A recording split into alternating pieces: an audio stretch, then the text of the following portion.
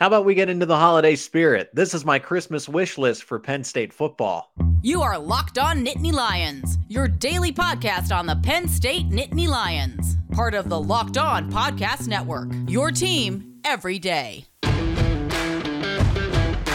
Merry Christmas. Happy holidays. Thanks so much for making Locked On Nittany Lions your first listen every day.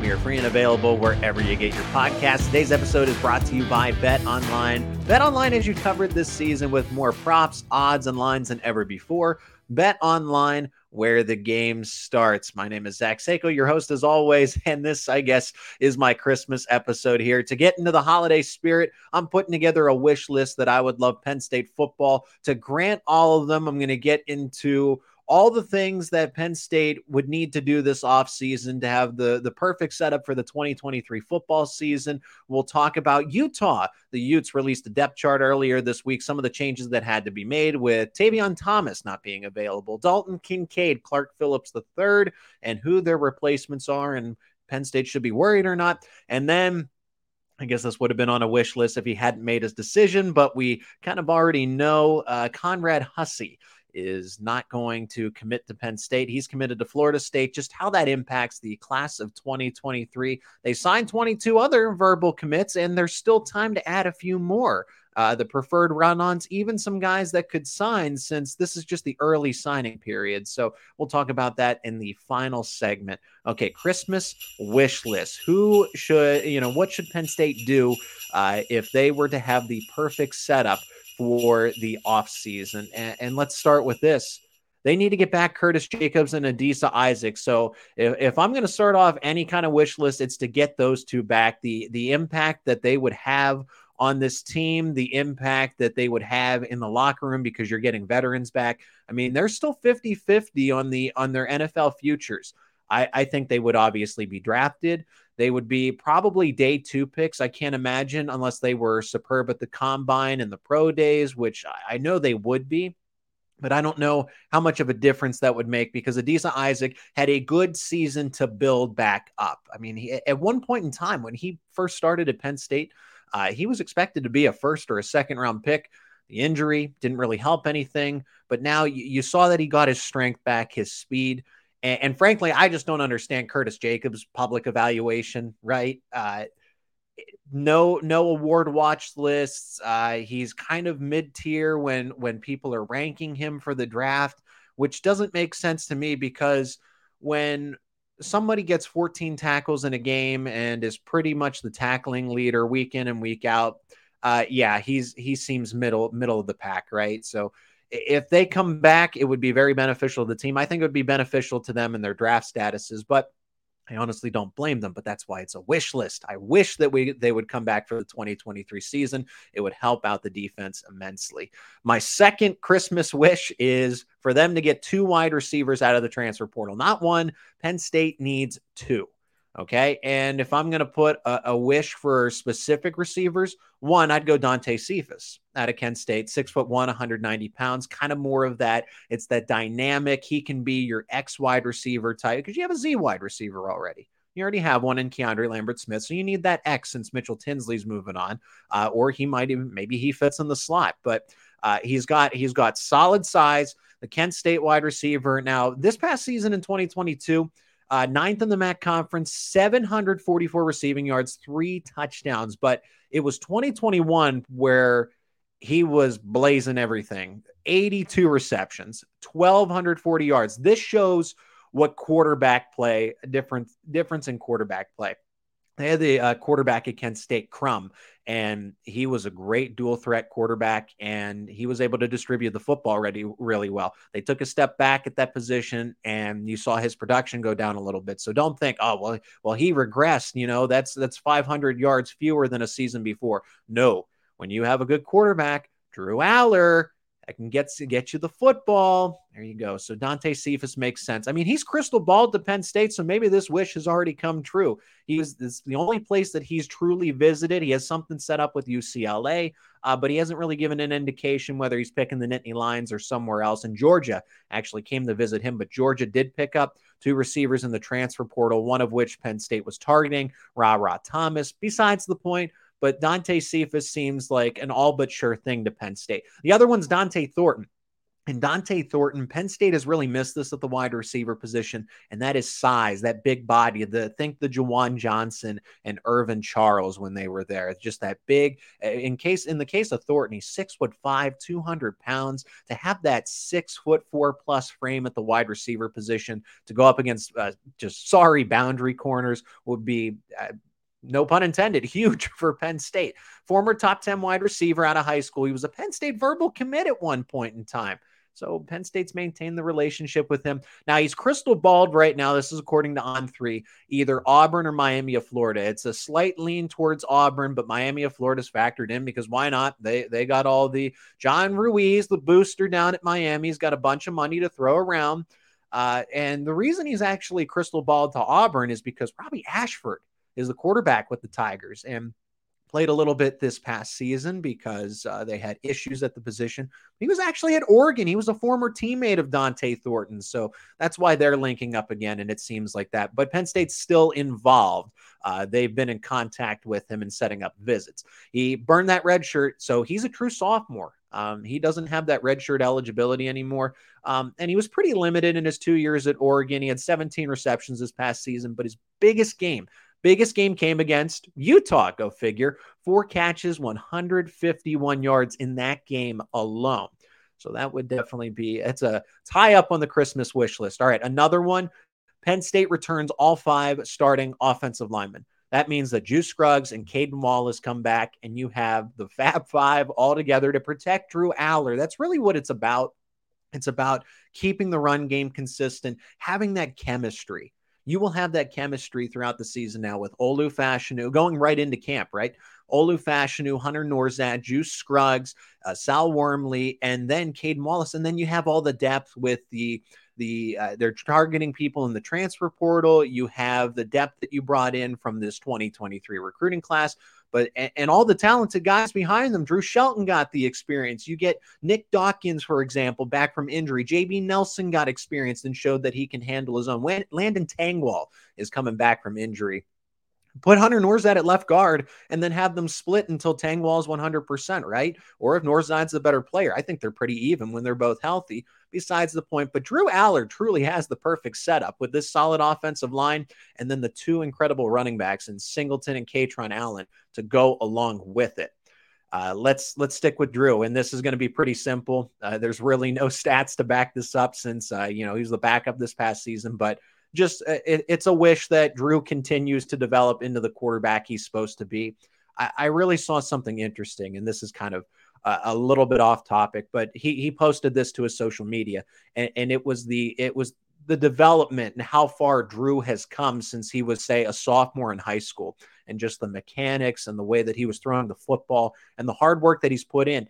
If he's going to go from that, and I know we all started somewhere different and to where we finish up with the progress, but to see Drew develop as a football player in that regard, I think that trend will continue with this college coaching staff and all the season that he does and all the off-season work that he does personally. This is a little further reaching for a wish list, but this coaching staff, I wish that they would stick together for a long time. This might be Penn State's best. I'll go ahead and say this is Penn State's best collection of assistants under James Franklin. Jaywan Sider, Manny Diaz, Terry Smith, Anthony Poindexter, Phil Troutwine, Mike Yursich, Ty Howell, Taylor Stubblefield. Like, this is a really, really good group for the guys that are the coordinators, the position coaches. They get the best out of their players.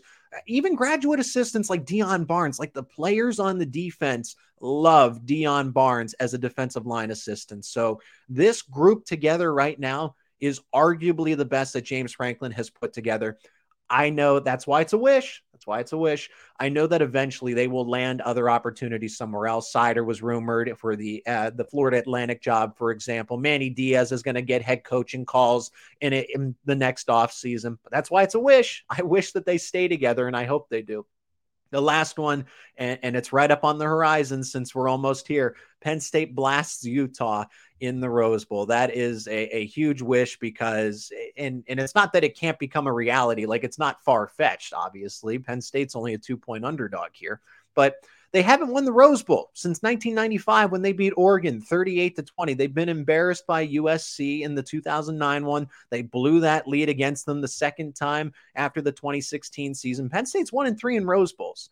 And why it's a wish is because this would be huge for the program. You're also winning the last real Rose Bowl. That's what it's being described as, is the last authentic Rose Bowl since the college football playoff is going to expand. So this is it. Why not go out on top in history? Why not right your wrongs from past Rose Bowls? And like I said, Utah is that 2.5-point favorite. The total set at 52.5 currently, depending on where you look.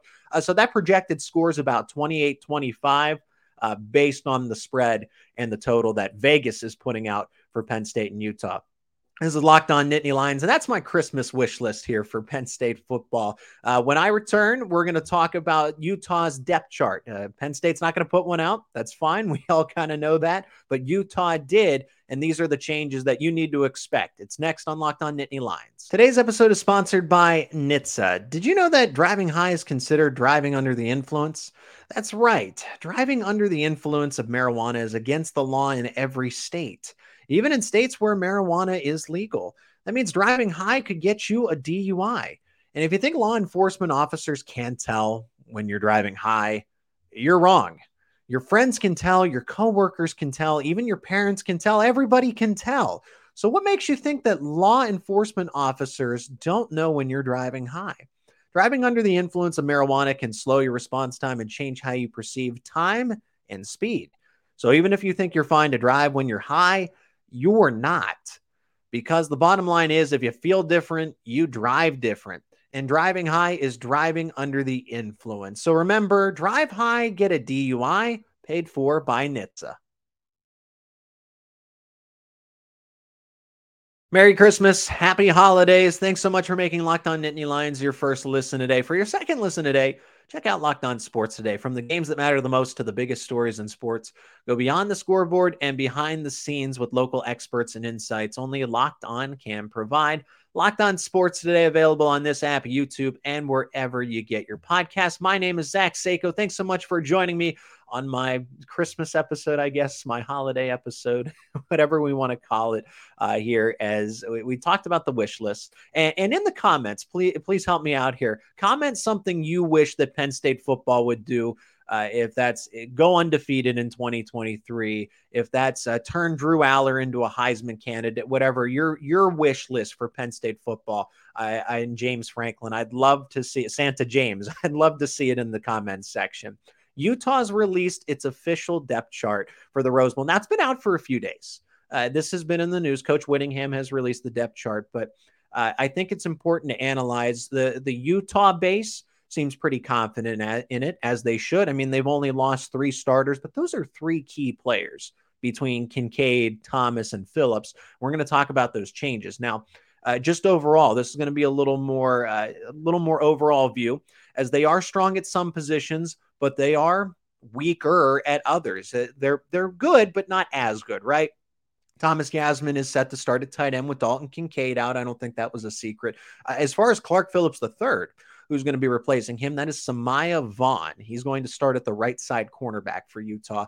And then Tavion Thomas opted out after the Pac-12 championship, or before the Pac-12 championship. So Micah Bernard is listed as the starter, but Jaquindon Jackson gets a lot of run in the backfield. They split duties. Micah Bernard's a little more of the receiving back in this Utah offense. So the best group that I would say that Utah has to offer is the offensive line. The offensive line is going to be one of the best units that Penn State faces, so it's nice to see that all the Penn State players, besides Joey Porter Jr. and Parker Washington, are going to be available. Like, I'm talking defensively. Nick Tarburton could have opted out, Curtis Jacobs, Adisa Isaac, any of those guys that could potentially move on to the NFL are going to play in this game. Other than Joey Porter Jr., Parker Washington's hurt. You have the whole gang. The band is together for this, right?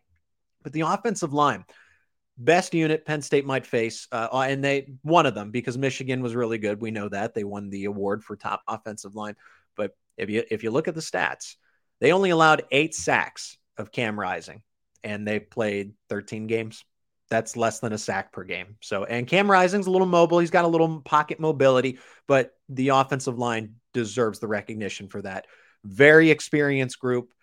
They also allow Rising to go through his progressions, which is why he's so efficient. He has a mid-60s completion percentage, and they open up the running lanes for whether it was Thomas once upon a time, but now it's Jackson and Bernard. Rising does struggle under pressure, so watch that tape against Oregon, the 20-17 game against Oregon, and see, because Rising had a bunch of turnovers when there was pressure in his face, because when that luxury breaks down, so does Cam Rising. So if the offensive line's not having a good game, that's going to be probably a key when I have that episode put together of a full preview of Penn State versus Utah. One of those keys is going to be the offensive Penn State defensive line matchup there. It is going to be a tough test.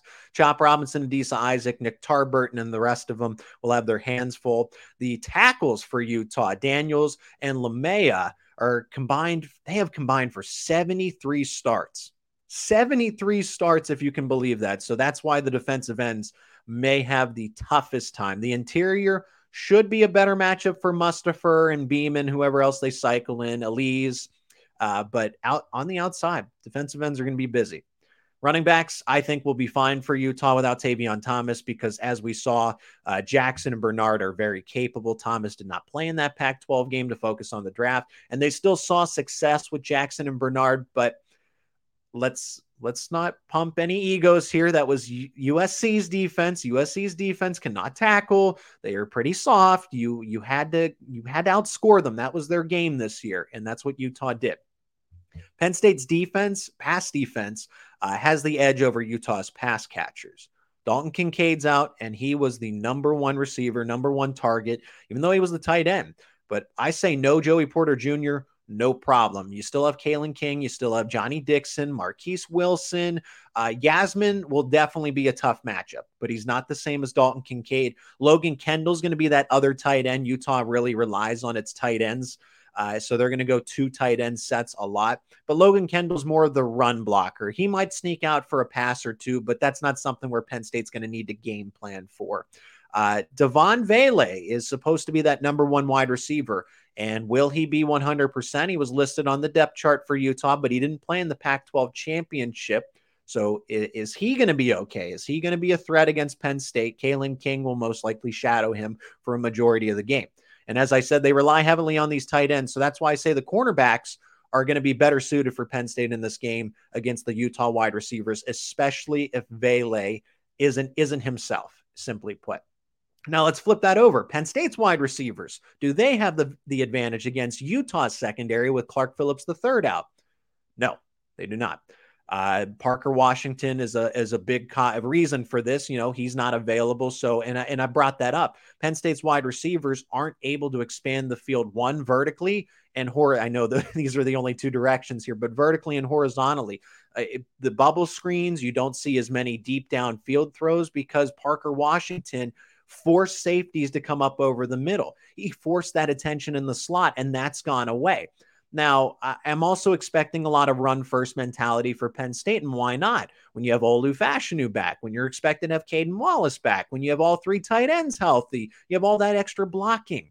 The absence of Parker Washington has really changed the dynamic of Penn State's offense, and that is how good it was. Even though the stats didn't show it, Parker Washington makes the offense a hell of a lot better. And Clark Phillips is a stud.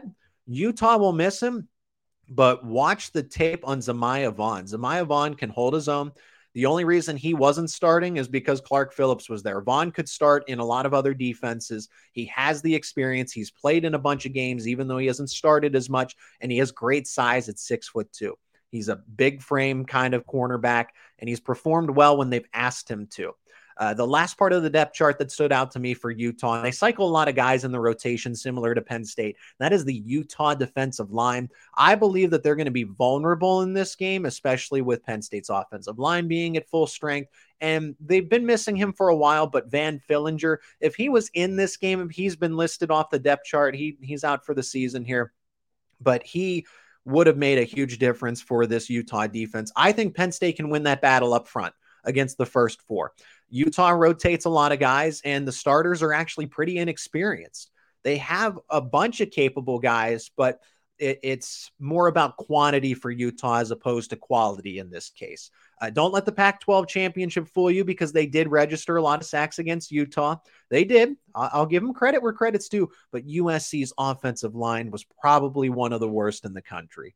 They were just awful. USC's offensive line was garbage, and they lost their best remaining offensive lineman, and that was the center in the middle of that game. So Utah feasted for a reason. It is Locked On Nittany Lions. He didn't sign. We're going to talk about Conrad Hussey. He ended up flipping his commitment to Florida State before the early signing period was over. I'm going to talk about how that affects the class of 2023 for Penn State next. Final segment of this Locked On Nittany Lions episode, and it's going to be centered around Conrad Hussey's decision to flip from Penn State to Florida State. So we know the story here. Losing Conrad Hussey is big for Penn State. Like, this is a big deal. He commits to Florida State over Penn State and Miami of Florida. Miami was only involved because they got a lot of money to throw around, whatever, so be it. Florida State makes a lot of sense for Conrad since he's from that area.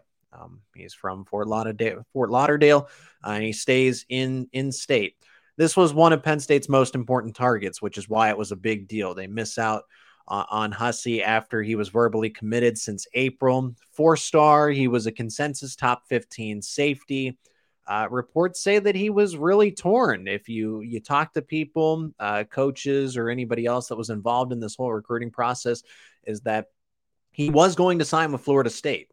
He had flipped his commitment, and he was ready to submit his letter, his national letter of intent to Florida State. But then he held off again to mull it over for another 24 hours and then ultimately made the decision this past Thursday, December 22nd, after the first day of the signing period. And with that being said, it makes sense. Florida State was the home school. Penn State, I think, was the best fit, which is why it's an even bigger deal. But it just, I guess, was too far away, and there might have been an NIL deal involved. So be it. But I think that distance had a lot to do with it. And we know that Miami was involved here too with with its final pitch for recruiting. Now, the impact of 2023, because like I said, even though Penn State does have 5 other defensive backs, and I've made that clear, even with Conrad Hussey being a little 50-50 here in some other videos, go check those ones out.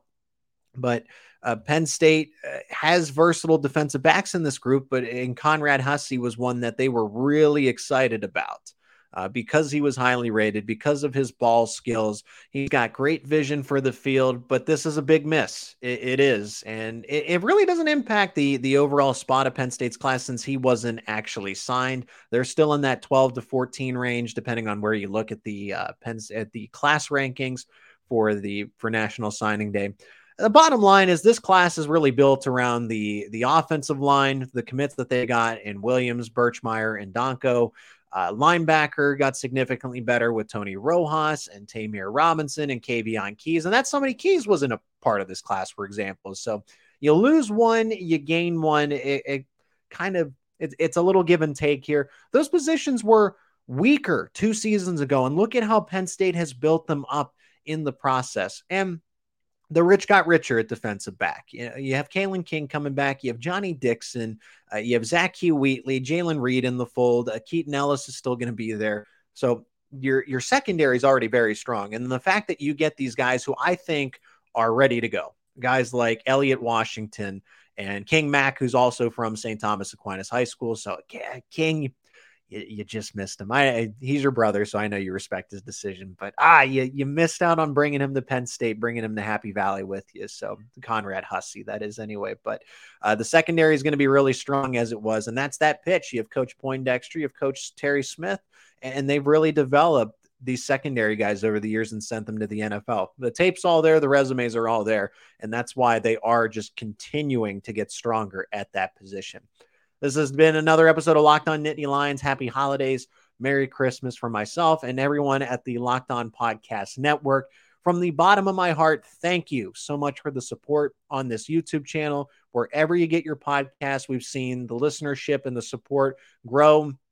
And anything that you want to see in these episodes, please comment them down below. Any feedback, anything you'd like me to add to the episode, certain segments or certain topics you'd like to be discussed, a little more, a little less, whatever that is. I just really, what I'm thankful for this holiday season is all the support that you have brought to this Locked On Nittany Lions channel. Have a safe and joyful holiday season with your friends and family, and I'll talk to you next time here on Locked On Nittany Lions. Thanks so much for making Locked On Nittany Lions your first listen today. For your second listen today, check out Locked On Sports Today. From the games that matter the most to the biggest stories in sports, go beyond the scoreboard and behind the scenes with local experts and insights only Locked On can provide. Locked On Sports Today, available on this app, YouTube, and wherever you get your podcasts.